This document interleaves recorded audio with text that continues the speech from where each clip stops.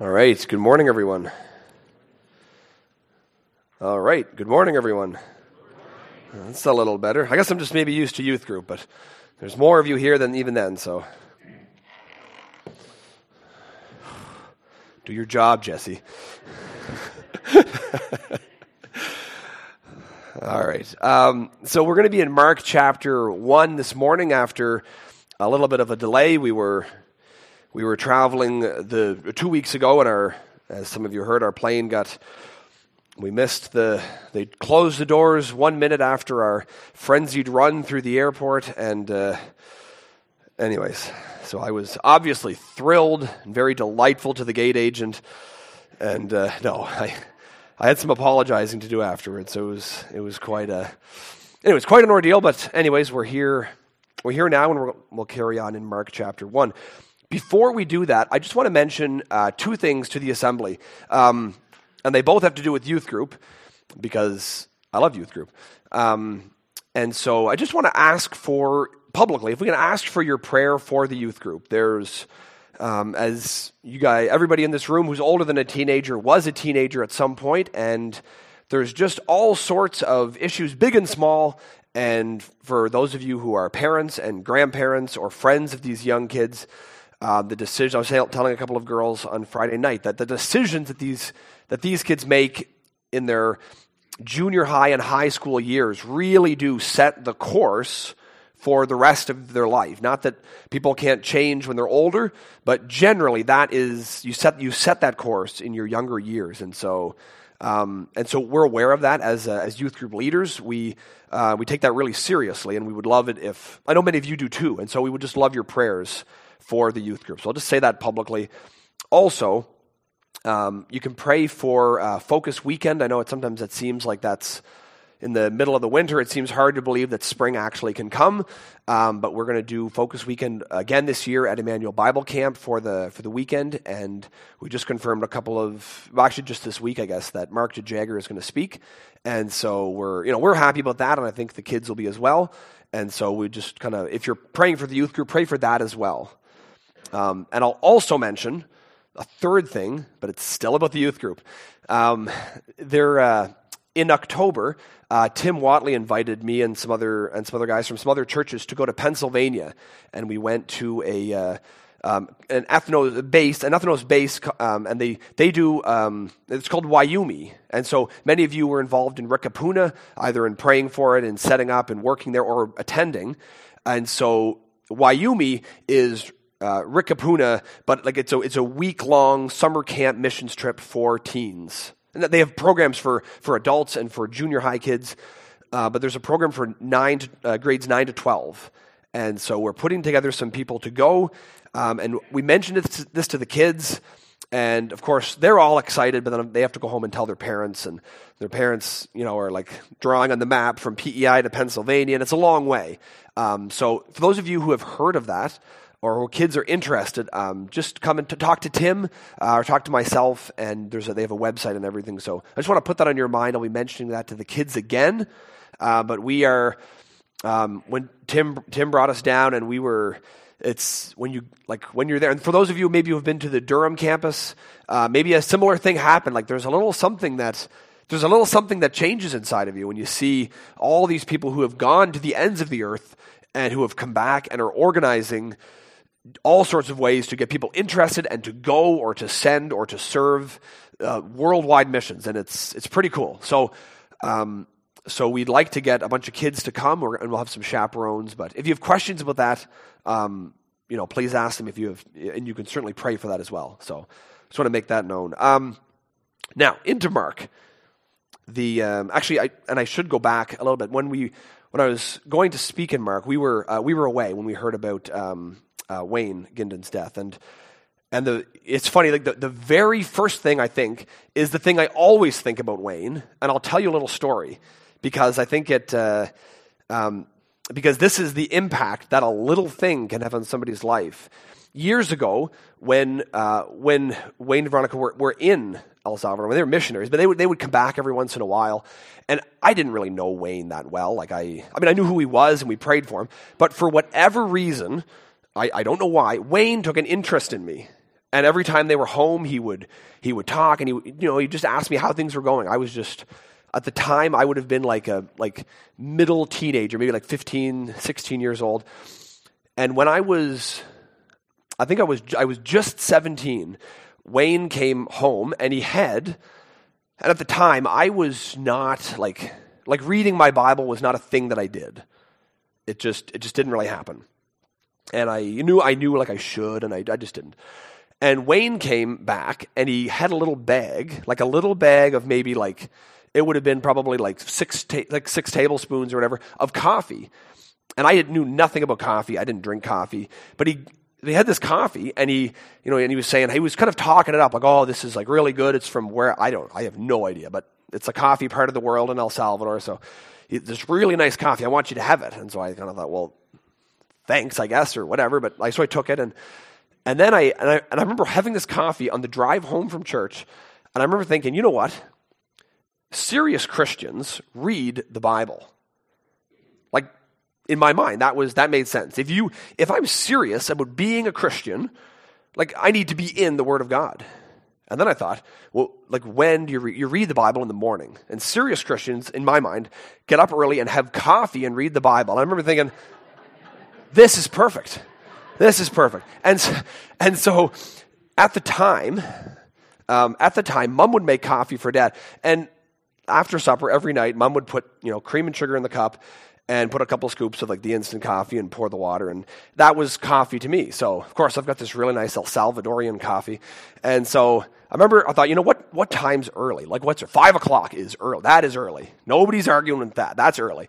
So I got up at 5 o'clock and I crept downstairs and I put the hot water on and I got my coffee cup and then I took this nice El Salvadorian coffee and I put, I don't know, I don't know how many scoops you're supposed to put in here. Probably like maybe all of it. I put a ton of it in.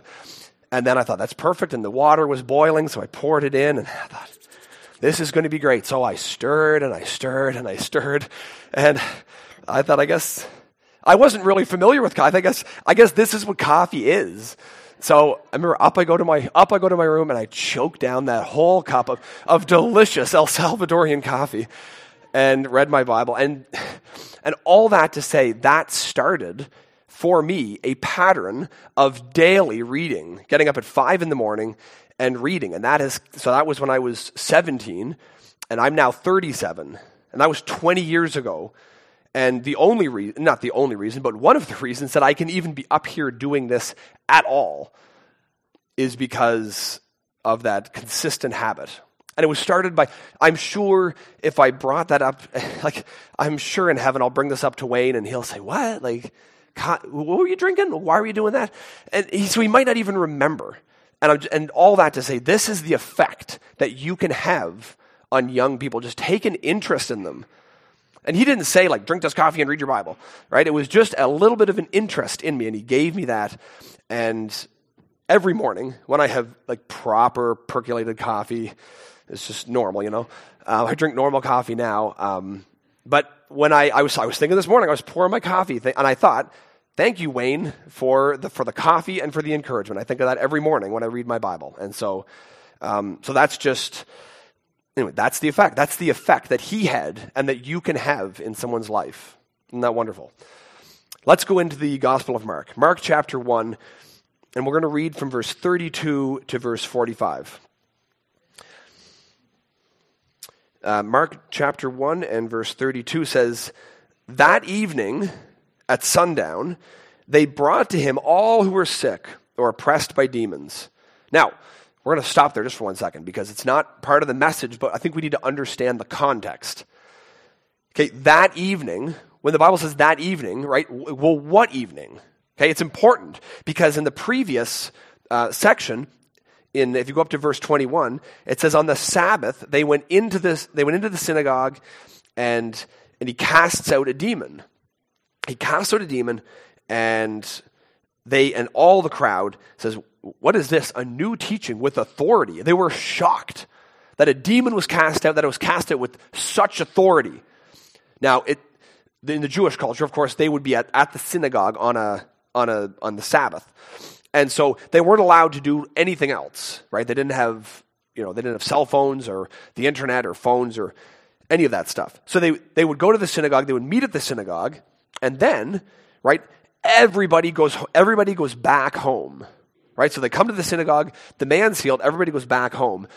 But just as it happens, in verse 28, it says that once his fame spread everywhere, right? So maybe some people didn't quite follow the rules, but neighbors were talking, and it spread through the town, and it spread even into the next towns. This is all on a Sabbath. Everybody's supposed to be at home, right? So nobody can go out, right? Nobody's allowed to go out until, right, on the Sabbath end. It goes from sundown on Friday to sundown on Saturday at the end of the day. So he leaves the synagogue and he goes to the home of Peter and Andrew. He heals Peter's mother-in-law.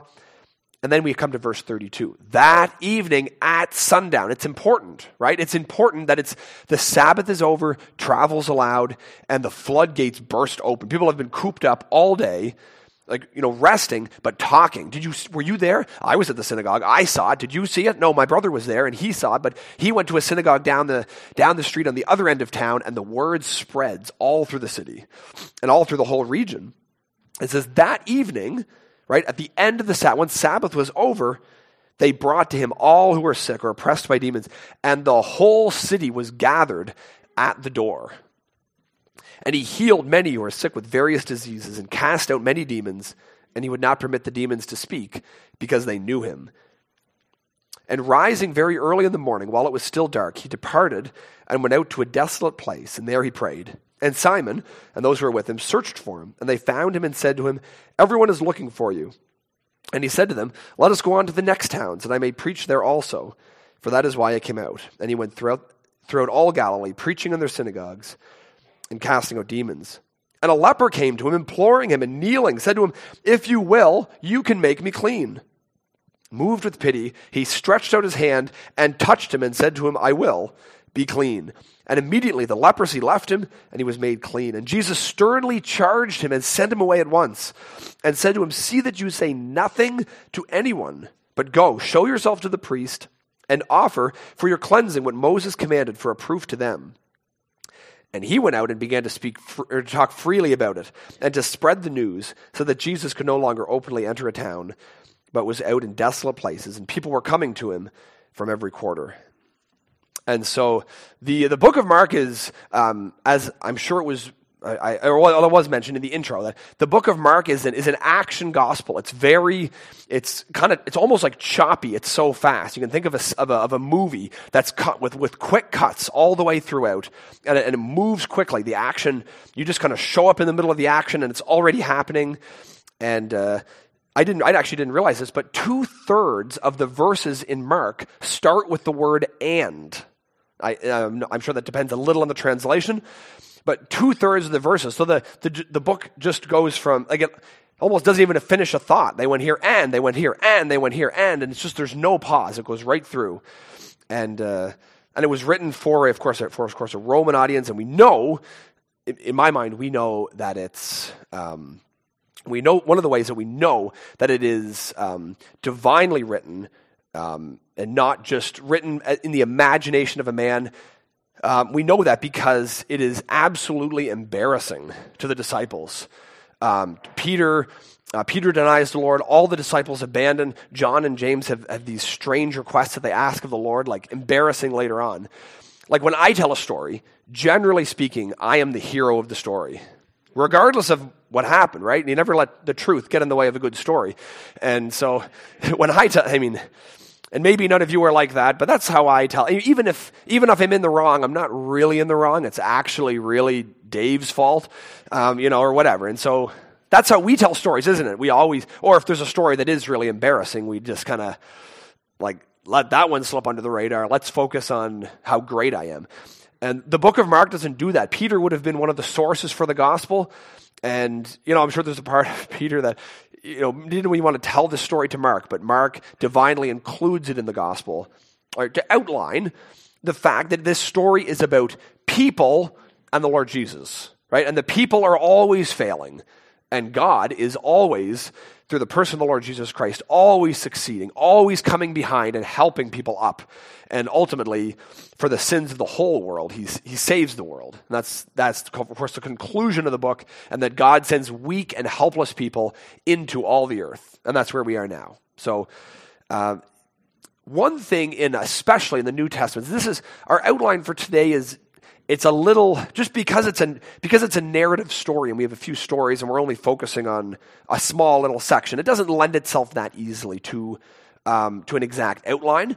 But the idea, the three things I want to talk about this morning is demon possession and oppression. It's heavily throughout the Gospels, and I think there is a lot of confusion today about what that means and how, like where do we fit that into our modern framework in North America and Prince Edward Island?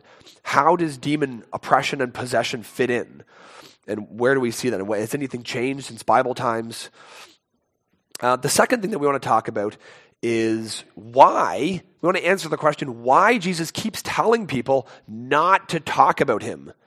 He everybody he heals and helps. He keeps saying, like, don't say a word. Shh, don't tell anybody. Just go tell the priests. Don't tell anybody. And then the third thing, this is my favorite thing that we're going to talk about this morning. Jesus 100% knew what his ministry was. Without a shadow of a doubt. He does strange things it's strange to us, because he's so convinced of what his ministry is. And there's also, I think we can learn from this, how to know yourself, what your ministry is. If I asked that question to you, if I said, I won't pick anybody out of the crowd because that's embarrassing. I'll pick John. He raised his eyebrows at me, so I'll do that. If I said, John, do you know, give me in a brief paragraph what your ministry is, and like as concise as you can. You might kind of struggle. You might say, wow, shoot, okay, well, I'm a father and a husband, and I'm a son, and and John has a business, so I guess that's part of the ministry, and John does some speaking, so that's a ministry, and involved at camp a little, but I mean, maybe not as much as some people, so.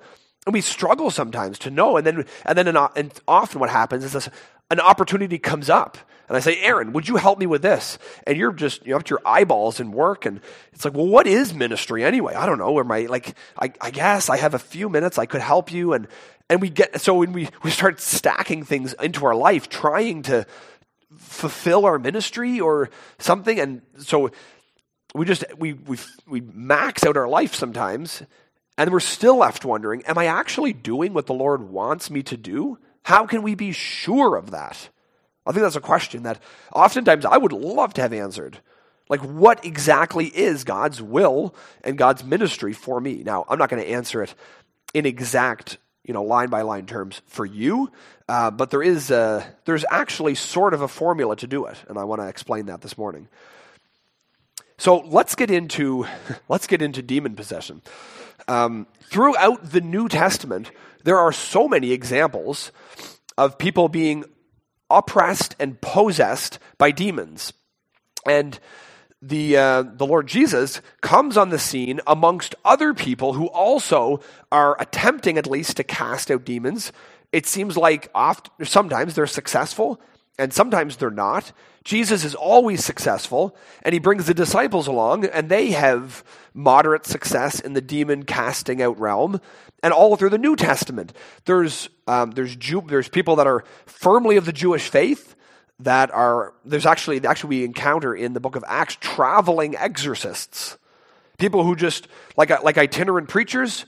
They would go around and preach. These itinerant exorcists would go all through the world and encounter demons of various sorts and cast them out. And so, what is going on here? Like, how do we kind of understand that? So I'm not going to do a full explanation of demonology here, because that's outside, I think, the scope of the passage here. But there's a couple of verses, I think, that are important to read and important kind of distinctions to make. So 2 Corinthians chapter 10. And so again, this is 2 Corinthians was not a late book that Paul wrote. And so we can read just a couple of verses just to kind of get our heads around the battles that we're fighting. 2 Corinthians chapter 10, in verse 3, it says, "For though we walk in the flesh," right, in physical, temporal bodies, "for though we walk in the flesh, we are not waging war according to the flesh." 2 Corinthians 10:4 says, "For the weapons of our warfare are not of the flesh, but we have divine power to destroy strongholds. We destroy arguments and every lofty opinion raised against the knowledge of God, and take every thought captive to obey Christ, being ready to punish every disobedience when your obedience is complete." And so it kind of puts a bit of a circle around what it is that we're actually doing. It's easy to think that we fight physical wars, that we fight like we are, let's say all of us who have jobs, it feels like we're fighting inflation, right? It feels like we're fighting taxes. It feels like we're fighting debt. It feels like we're fighting, just the normal everyday struggles to make enough money. It feels like we're fighting, fighting technology, let's say with our kids, or I shouldn't say that with our kid. You guys are all fighting technology. Forget your kids for a second. We're all fighting like technology, the grip that it can have, your phone and TV and internet and all the noise that comes in, and it feels like, well, we're fighting that, aren't we? And we're fighting you think around the world, people are fighting actual wars with actual people, like actual, bullets and tank fire and missile. Like, this is what we're fighting. There's wars in the world, and we have wars in or maybe you think I'm fighting with people. I'm fighting with my spouse or my kids or my coworkers or neighbors. We've all these disagreements. We're fighting. Paul is really clear that although we walk in the flesh, we're living in physical bodies, right? It says that in verse 3, we are not waging war according to the flesh. Now, what that means is, it doesn't say we're not waging any wars with any physical things. It says we don't wage war according to the flesh, right? So what it means is that the weapons that we have, the defenses that we have, are not merely physical. Now, of course, we can lock our doors, we can have gates and airbags and all that. But the primary weapons that we're fighting our war with are spiritual weapons, or weapons in the mind against these things. And so, in 2 Corinthians 2 and verse 11, I want to kind of lay that groundwork first. 2 Corinthians 2:11 says this. Now, it's in the context of something a little different, but the phrase that Paul mentions, I want to pull out here. It says, "So that we would not be outwitted by Satan, for we are not ignorant of his designs." I read that and I thought, wait a second, I think I am ignorant of his designs, though. I'm actually not. Like, it sounds like it just should be so obvious. And so if we look into Scripture a little bit more, we can certainly tell what Satan's designs are. But I think what I want to do this morning is lay that out. Because I think many of us are, in fact, ignorant of the designs of Satan. Like, what is he actually doing in the world today? What is that war that we're fighting, right? The physical is very tangible. And so we kind of tend to fight the money battle and the relationship battle a little more. Like, that's like a little more easy to get our hands and our teeth on. We can kind of... While someone's fighting those battles with families, we can get our teeth on it because it's violent. But that's more our speed. We can kind of understand that a little more. But we're not ignorant of Satan's designs. And Jesus says it very clearly. What is Satan's main objective? Jesus calls him the thief in reference to the sheep, doesn't he? He refers to the devil, to the enemy, as the thief, one who's stealing away the sheep. And what is the thief's objective in that story? Do you remember? It's to steal, to kill, and to destroy. That's Satan's objective, right? He wants to steal, kill, and destroy, and mainly in reference to God's designs and God's glory. Satan doesn't want God's designs to come to pass. He doesn't want God to get the glory. He wants it for himself. And so everything that he can do to steal, kill, and destroy, is all part of the domain of Satan. That's what he's trying to do. Okay, and so when we read that, like I often think, we're often surprised when things are stolen, when things are killed, when things are destroyed. We're often, how did that even happen? This is the work of Satan in the world. And so, as we're talking about demon possession and oppression, here was my initial thought. And maybe it's your thought as well. I thought, well, we don't see that in our world today. Like, we don't see that in Prince Edward Island. Or there's different theories about, and it gets off the deep end pretty quick, I think.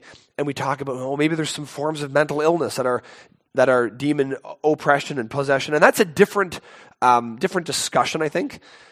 But we don't see the kind of activity in casting out demons and demon oppression and possession that we see in the New Testament.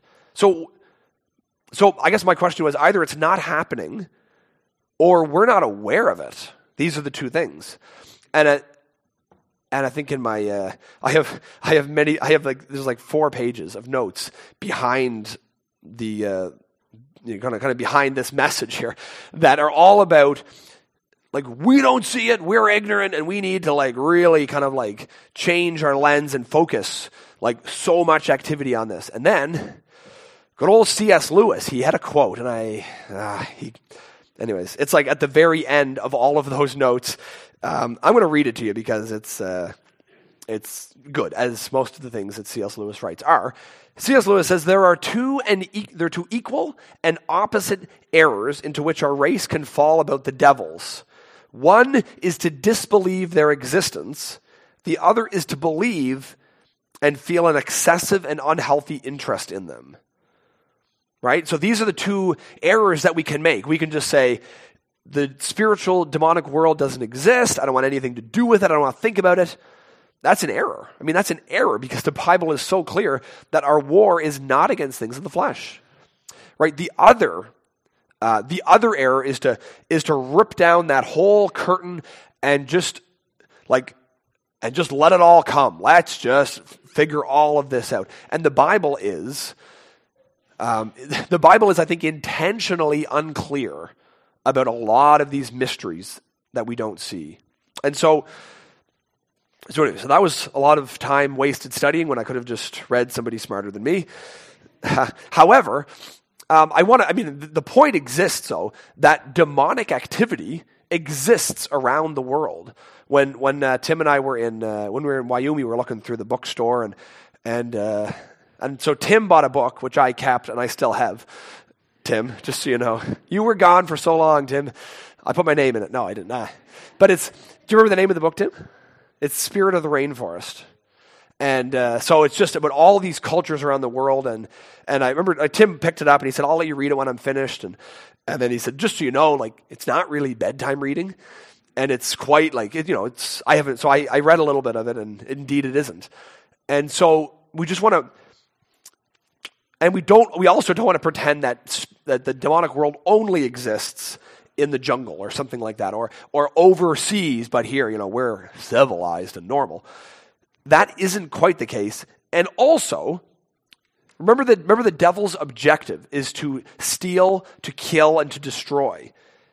And those demonic forces in many parts of the world have stolen, have killed, or caused people to kill, and have destroyed so many lives.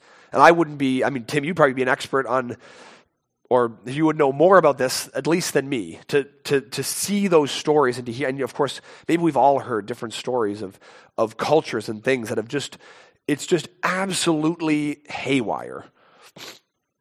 The destruction that these demons have caused, these false gods. And so that exists in a very real way in many, many parts of the world.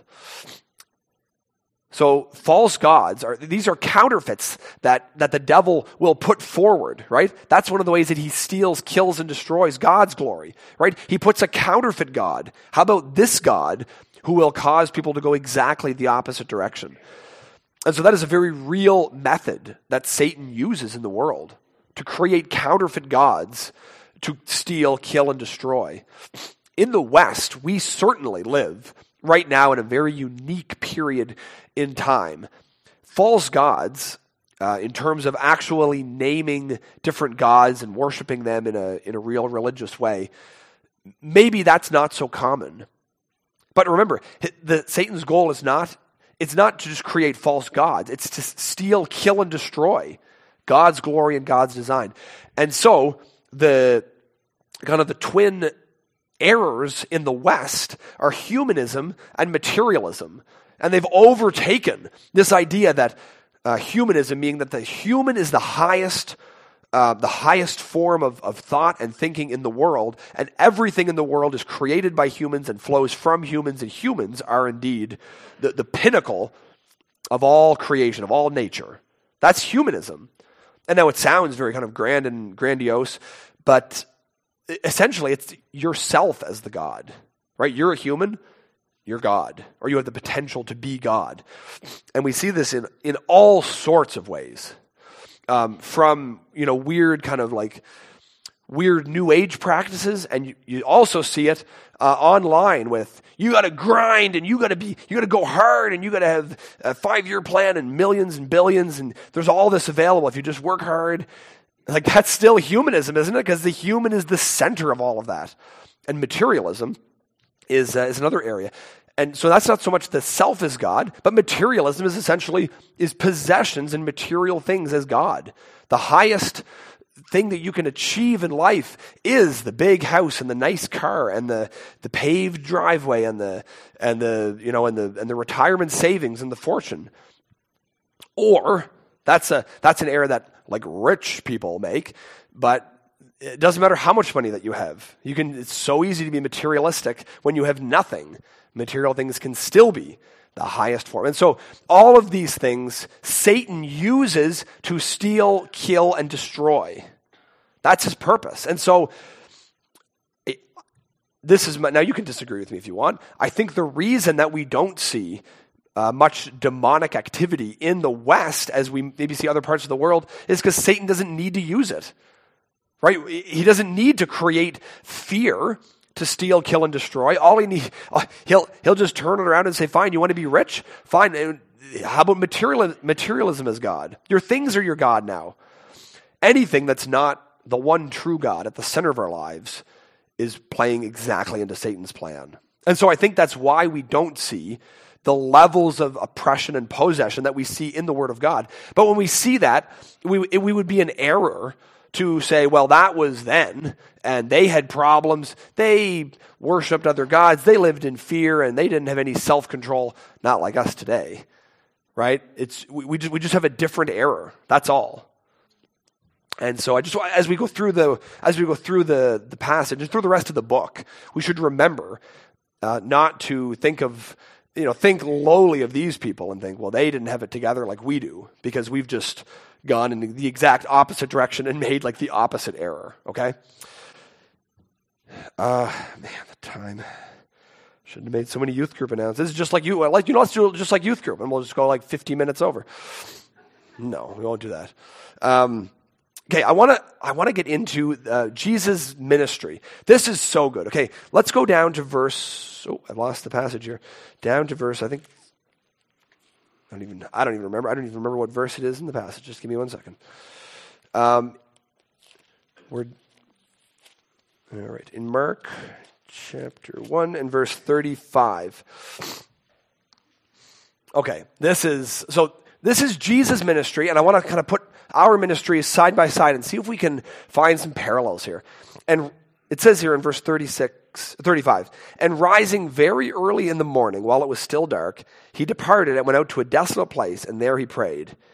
And Simon and those who were with him searched for him, and they found him and said to him, everyone is looking for you. I want to take this example of Jesus getting up super early while it's dark, like walking who knows how far away and finding a nice quiet place to pray. And in the very next verse, Simon, those who are with him, they all came looking for him and told him, everybody's looking for you. And so just for like an illustration, mothers with little kids, does any of this sound familiar? You've got a nice quiet spot to pray in your bedroom. It's the only bedroom in the house with a lock on it, and you're on the bed. You're maybe behind the covers a little bit. I think I just want to have just like at least a half of this cup of tea and just like read like maybe a chapter. Can I do that? And this is true of Jana all the time. It's just like all of a sudden everybody's got something to show Jana.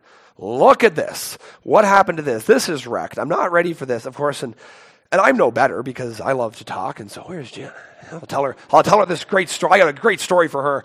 And so Simon and those who were with him searched for him, and they found him. Jana showed me a video a while ago of there was a mother in, I assume it was a mother. She was it looked like she was in the walk-in closet with the lights off, and she's on her phone filming like, I just need a break. And she turns the phone around, and you can see under the door, the kids have their fingers underneath the door, Mom! and they're like clamoring to get at her. And so, of course, Jana watched that, and many of you know that it's just, and it's not just mothers, right? Like, let's say, many of you guys and girls, you guys own businesses. Do you ever feel like that? You think you're just getting down to do some good work. You're just ready to, like, just do a nice, simple job, and all of a sudden the phone rings. There's clients need this, and you think, can you not figure that out by yourself? And employees are calling. We're over here, and we're wondering about, can you bring this? And all of a sudden, a tenant calls, and something's broken, and you just think, oh my goodness, like I'm just trying.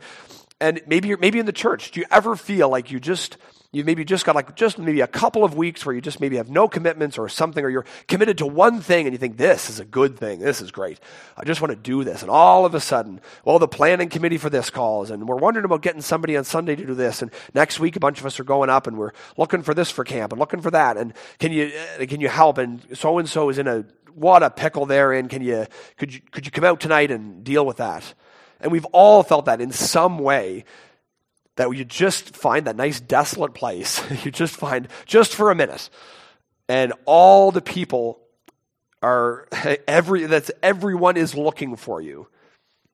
And we can kind of put that in different places in our life. Everyone is looking for you, and there's just no time. Now, so there's two things about this. In the next verse, listen to this. So it gets even crazier for Jesus, because we find in that time, what do? We say, oh my goodness, yeah, we'll just, okay, like Bible to this side, coffee cup to that side. Let's just dive into the ministry. Whatever you guys want of me, I'll just do it. Well, Jesus actually knows what his ministry is. This is an interesting thing. So down in verse 38, right? Everybody's looking for him. Everybody needs him. There's like years of work for him in that town, or at least days, weeks, months of work. This is in verse 38. And he, that's Jesus, said to them, let us go on to the next towns, that I may preach there also, for that is why I came out. Like, wait, what? Like, all of the people right here, like they're just over the next hill, Jesus. They're all looking for you right now. They want to hear what you have to say. They want your ministry right now. And Jesus is perfect. Like they're all like, all right, like on to the next town. And Jesus just walks to the next town and preaches. And you think, how does he do that? Like, how could he just leave all of those people right there? And of course, the answer is easy, because actually in verse 2 it says, and when he returned to Capernaum, so he actually ends up going back. But he knows what his ministry is. It's so clear. He goes on to the next town. If you remember at the Last Supper, he's praying to his Father in John 17. He's praying to his Father, and he says, Father, I've finished the work that you sent me to do. Like, that's kind of surprising. Like, he finished it? This was this was before his crucifixion. So he finished his ministry. It's you think of like in any of these ministries, like I guess as a youth group leader, I would think, like, what do you mean I've finished the ministry? Like, unless there's no more kids and all the kids in the youth group are of like perfect stature with Christ, like, how do you finish a ministry? And so we're not exactly sure, but Jesus knows exactly what his ministry is. It's discipling, discipling the disciples, healing, preaching, and casting out these demons. There's a time frame on it, and he goes from Galilee down through Samaria to Jerusalem and ultimately to the cross. And his ministry is finished. And so there's probably two questions that we need to ask in terms of how do you know with that kind of precision what your ministry is. And the first we find in verse 36, people came looking for Jesus. And often that is in fact what your ministry is, right? Like as a mother, like what is your ministry? It's the fingers under the door, isn't it? Like that is your ministry. That's the thing that God is calling you to do. As an employer, right? Those clients or employees who are calling and you think, oh shoot, like I thought maybe you would learn that or whatever. That in fact is your ministry. Those people that depend on you for work and for instruction, that's your ministry. When your kids come asking, or fathers, when you come home at night and you think, I just want to relax, and the kids, they want to, play like some imaginary play. Yeah. And it's like, well, that's your ministry. That's it. It's like, it's not easy, right? It's not like an easy ministry. That's never promised, but that is your ministry.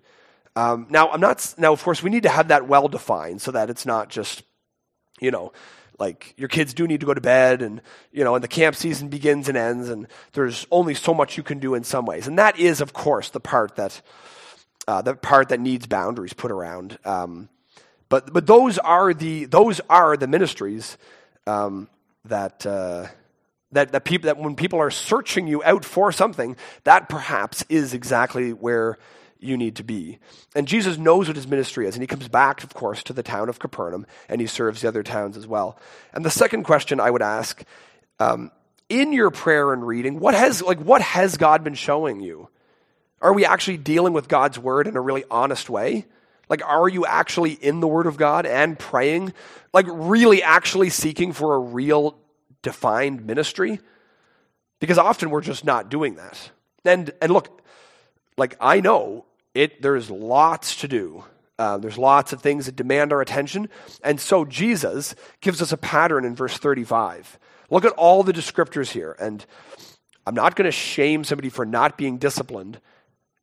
And like Jesus was disciplined, and that's how that is how he had time. You don't think he knew that people were coming out to find him? Of course he knew that. And that's why in verse 35, rising very early in the morning, like this is the pattern, rising very early in the morning while it was still dark. Like it's not just early before everybody else, like while it was still dark, he departed and went out to a desolate place, and there he prayed. And so Jesus does, in fact, separate himself and separate time and space from other people to, in fact, pray. And, and when I'm convicted about this, it's easy to think, well, I'm just not, maybe you're not a morning person. But let me ask you this. When you're watching Netflix at night, how many of you have said, right, it's bedtime, but one more season, right? That's what we do that all the time, right? And so I know people are all over there with their reading schedules and stuff, but we tend to have lots of time. If you look at the screen time on your phone and what you've watched online, like even if there's nothing wrong with it at all, right? Satan has come to steal maybe your time. Like is that possibly a thing that Satan could be stealing from you?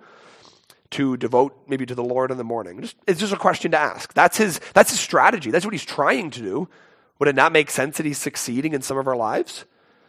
So he's a thief. Like he's come to steal, kill, and destroy. And so Jesus gets up early in the morning and he goes out and he allows the Spirit to work, right? And to lead and direct. And that's what we need to do as well. And I say this, again, not to shame you, but there's an opportunity here. Like there's an opportunity to, in fact, turn and make those trajectory turns, right, towards actually following and obeying the Lord. Like, you can do it. It's not easy. I heard somebody say the other day that success Success is simple once you find out how hard it is. And it's kind of the case. Like, we're not called to a comfortable lifestyle, but there is a path here to follow and to know our ministry the way Jesus knew it. And I think that's good news, isn't it? That we can do that. Our time is gone for this morning, and so we'll close in prayer, and then next week hopefully we'll move on to we'll carry on through the rest of the book of Mark. Let's just bow our heads. Father, as we come to the end of our time in your word, for now we are thankful that you give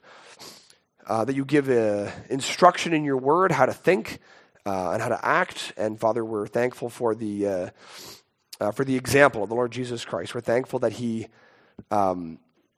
showed us how to act among us and how to live. And Father, may we know our ministry the way the Lord Jesus knew his ministry. May we seek you out in the private and desolate places. And Father, may we have the discipline to do that and to truly, as a result, encounter you. So Father, may we be encouraged by this. Father, we pray for those who have heard this morning that they maybe are not enough or not doing enough. Father, I pray that you would lead their hearts and minds towards you, and that you would show them that you in fact promise everything to them. And Father, we know that if we seek you with all of our hearts, we will find you. And we want to attach ourselves to that promise this morning, seeking you in all things. In Jesus' name, amen.